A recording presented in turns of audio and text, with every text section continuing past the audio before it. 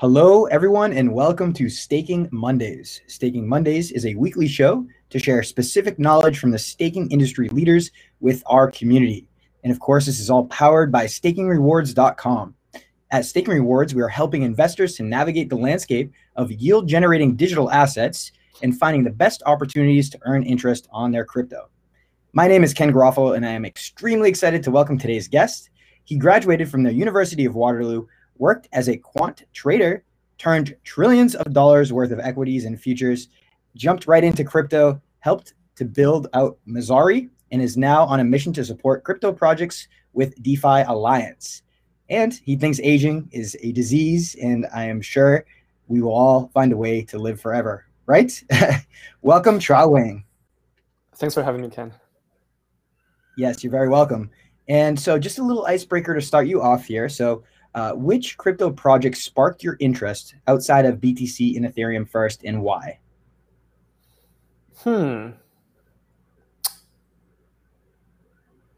Outside of BTC and Ethereum, I wanted to say Maker back in 2018.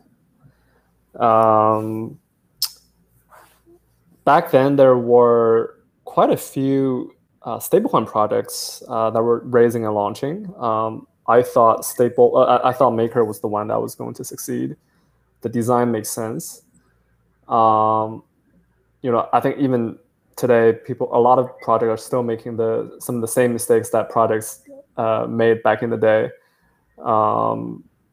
But Maker really stood out when it comes to the design and the Lindy effect, which is very important. The longer you're pegged to the dollar, the more confidence the market has for your stablecoin. So, and also, 2018 MakerDAO was kind of the poster child of DeFi. For some reason, starting in 2019, 2020, the people started hating on Maker. I have no idea why, but I've been staying bullish on Maker this entire time. Yeah, sometimes we see people's moods change with the price of assets, so maybe that had something to do with it, right? But yeah, that's definitely an interesting period in history and interesting project to spark your interest. So let's talk about this concept of staking. What role does staking play on the mission to fascinate 1 billion users of crypto and DeFi? Are we talking about staking in layer ones or staking in the app tokens, rather the governance tokens? I'd say both. Different degrees of involvement with staking a layer one, certainly, especially if you're putting up some kind of a bond, right? But I think just in general terms, how does staking help accomplish this goal of fascinating, 1 billion users of crypto and DeFi, we'll say? Yeah, I guess for layer ones, it's more intellectual because staking is a necessary part of consensus. Is it necessary? Well, yeah, I think it's a necessary part of consensus because the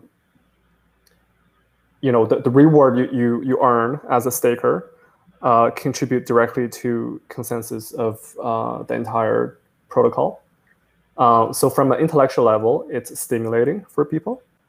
For the app layer, for governance tokens, I guess most tokens currently are designed in a way that when you stake, you can earn some yield, which is generally generated from fees that users pay the protocol stakers for usage. So certainly the yield is something that many traditional finance institutions or the average user is very interested in, given the current macro conditions where yields around the world in traditional financial instruments are basically zero, right? In DeFi, in many of the top DeFi protocols, you can generate a dividend, which is perhaps even higher than those that you can earn in the U.S. stock markets. So this narrative of productive assets where you can stake and earn some yield is something that attracts a lot of professional investors into the space. Right, and it is most comparable to like a dividend from a traditional finance space, right? And I always think back to Warren Buffett's quote of cryptocurrencies don't produce anything. Well, layer one staking, you can actually produce additional native asset in most cases, right? So it is something that can relate to the masses, I think. So do you think investors in 10 years will still invest in underlying crypto assets, or will they just buy abstracted financial products like a staking derivative, for instance?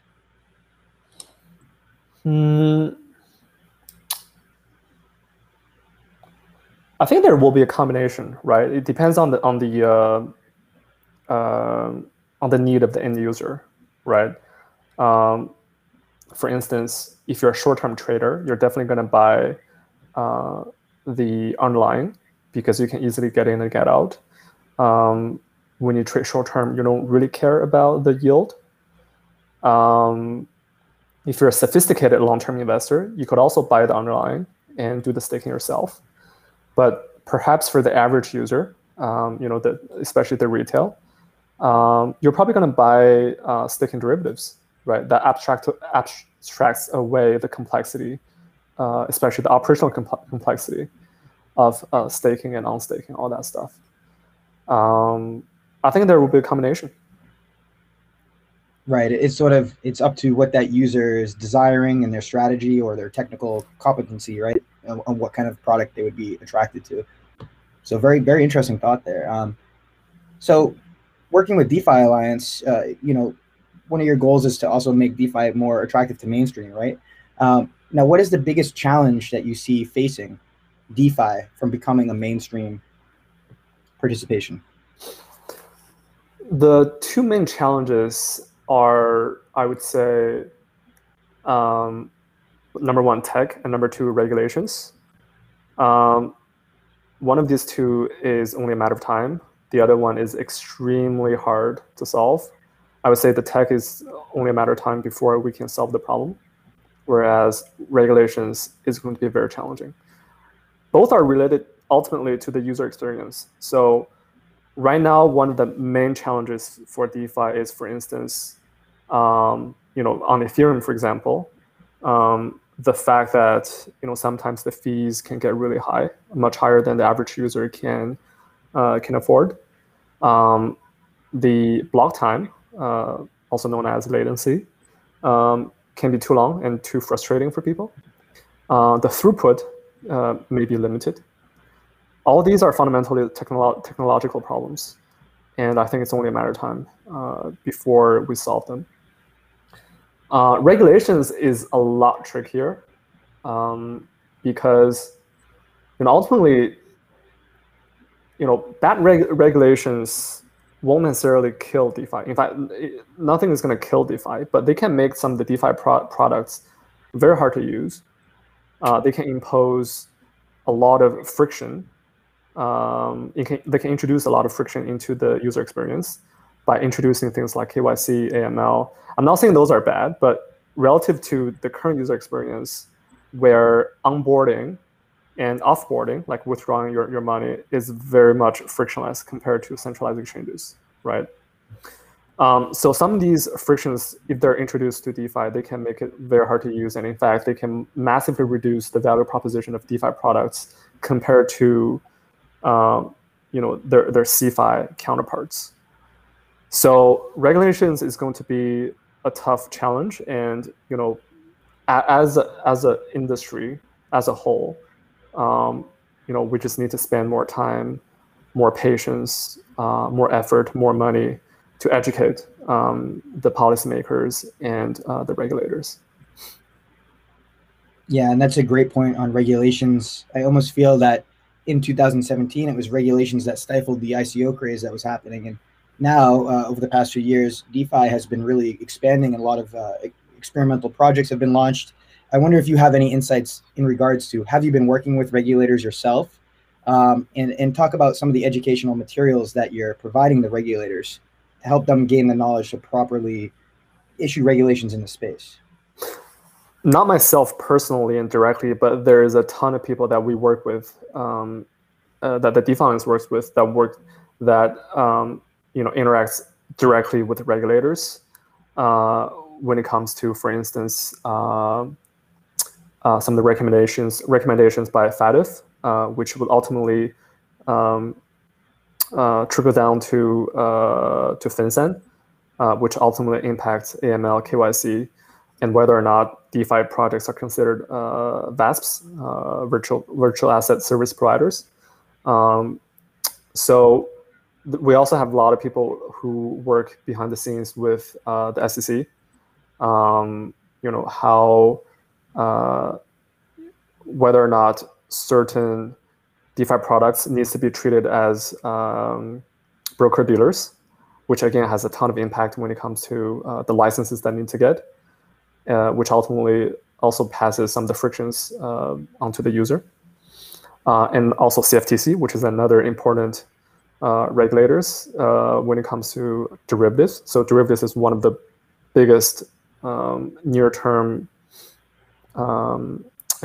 verticals of DeFi that might take off. So basically perpetual swaps, futures, options, all these things can be regulated by the CFTC. So I personally don't have direct working experience with any of these regulators, but I know for a fact that there's a ton of people working behind the scenes. Right, and it's always best to be straightforward and make sure that everyone just has the proper knowledge to make the right decisions. So we always talk about this 1 billion users, right? Is it possible to get 1 billion users into DeFi? But I mean, there's only 6-7 billion people in the world. Not everyone's interested in finance. And could it be that DeFi will just become some sort of game that the whales will be the participants in this game, kind of like we see in current CeFi? With every technology that you see in human history, virtually every technology started as a toy for whales. Be it your smartphone, be it this computer from which you're talking to me on, be it Bitcoin, be it DeFi. It's always going to start as a very expensive toy, a very expensive playground for whales. But over time, the cost of technology will reduce with better scaling, better and cheaper underlying hardware and software, right? To the point where these toys become affordable enough for the average person to use. And also, specifically in DeFi right now, obviously, most of the major products are built by crypto natives for crypto natives, right? They're by and large highly speculative, unanchored to the real economy. But at some point, there will be more people building onto DeFi protocols, especially some of the fintech companies, traditional financial services companies that build products that target the average user. So I think we're definitely going to get there. I think we're going to get to way more than 1 billion users, but it's going to be at least a generation long kind of effort. It's not going to happen tomorrow. Wow. So slow the roll a little. We have a lot more years ahead of us until we see that kind of mainstream adoption. 1 billion people. Yeah. So on to my next topic here. One of my favorite topics, yield farming. So do you think yield farming is like a real innovation that's here to stay? Or is it just some sort of trend to help launch and distribute tokens now, say a bit more sophisticated than a traditional airdrop? Once crypto and DeFi become more mainstream, will yield farming just die out? Or is it here to stay? It is a real innovation in a sense that if you distribute tokens to the early supporters, you basically make them owners of the protocol, right? So imagine in the early days, Uber, right, in order to attract drivers into their network, they issued shares of Uber. That would make those early Uber supporters or drivers owners of the company, and they have an incentive to reel in other drivers, other participants of the network, right? So I do think it's a real innovation if you design it well. The problem is most of the yield farming efforts or programs that you see nowadays don't really achieve this end goal of making your early supporters owners, because by and large there's no lockup. Most people who yield farm actually just farm dump, right? So they dump immediately for the quick gain, rather than becoming a long-term kind of supporter and owner of the network.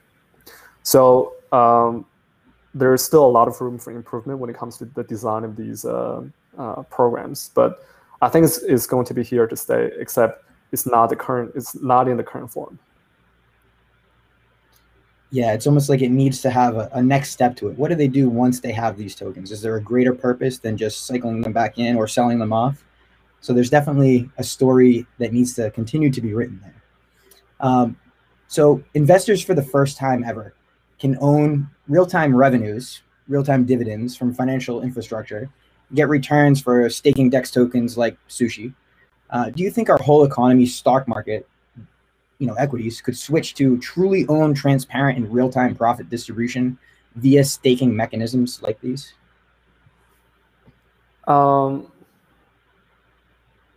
I can see that happen, but again, it's going to take at least a decade, maybe 2 or 3. I think when it comes to dividend distribution, moving that stuff onto DeFi is not a 10x improvement. It might be a slight improvement, but it's not that compelling for the entire traditional finance kind of tech stack to move entirely onto DeFi. It might be a result of something else, some other motivation, right? I don't know. But I think it's really a couple of decades down the road.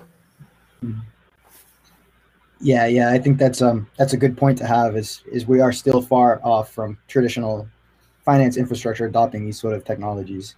And in your opinion, what is the most sophisticated token design, including staking incentives, that you've encountered so far in your experience, either funding it or maybe using it on your own? Any projects that are super innovative or underrated that you may know of? When it comes to token design? Or token design, yeah, staking incentives, correct, yeah.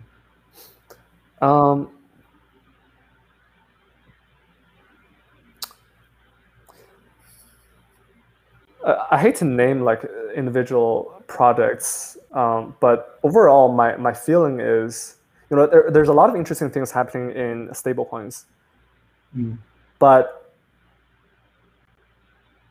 I think most of the time people over-engineer the system. Like the system doesn't need to be that complicated in order to work. Like the mechanism behind Maker, for instance, is very simple and it works. And it's very similar to how traditional finance people design ETFs, right? Exchange traded funds, where there is a creation and redemption mechanism. It's very simple, and it works, and it leverages the mechanism of arbitrage in order for the derivative to peg to the underlying. So Maker is simple. It's something that I really like. The point I'm trying to make is a good token mechanism doesn't need to be that complicated. It doesn't need to be that quote unquote sophisticated. A simple design could work. I would say in many areas of crypto, even outside of crypto, complexity is a form of laziness. Simplicity is highly undervalued. Very great words of advice for all of the aspiring token designers out there that may be, rattling around some ideas in their head. Really, simplicity is what works, right? We've seen that in the past with Maker, and it mirrored, like you're saying, underlying basket in an ETF. When it drops below the price of an ETF, there's some arbitrage that takes place there among large brokers and the market trading the ETF shares. So really interesting stuff. I almost want to get your comment on transactional tax within the token itself. We've kind of seen this come to rise recently. Something where each time a token is transferred or deposited in a liquidity pool or withdrawn, there's a percent taken and split up and given back to the holders. So it's almost like you can participate in the staking without actually having to do anything. You could just hold the token. Do you think this is a positive design, or this is something that it makes the user experience poor? I mean, it depends on the actual project. Like just looking at this mechanism itself without any background, without any context, I don't have any positive or negative thing to say. It's neutral to me. It's just the design. The question is, what do you want to achieve with it? Right. Is it just a kind of like something to just, it's like a game, right, for whales, right? It's just like an experimental technology, experimental tax or something, right? What are you really trying to achieve with it? Fair distribution? Well, you can only achieve that if everyone holds, right? If you keep transacting, you're going to get whittled down to nothing. So, yeah. Just to follow up here. So where can people go to find more information on you and your projects and everything you're working on? Yeah, you can find me on Twitter. My handle is QWQIAO. You can also find more about the DeFi Alliance, which is defialliance.co. If you're a founder or an investor or anyone else who is active in crypto and want to support DeFi startups, feel free to get in touch with us. Excellent. Well, thank you so much for joining us. Everyone watching, be sure to check out our previous episodes of Staking Mondays. We've had interviews with Tor Bear from Secret Network, Do Kwon from Terra Money, Zach Emmanuel from Cosmos, and many more high-profile guests. So thank you again so much for joining today. And everyone, make sure to smash that like button, subscribe to our channel. As always, happy staking. Thank you very much, Qiao. Thanks, Ken.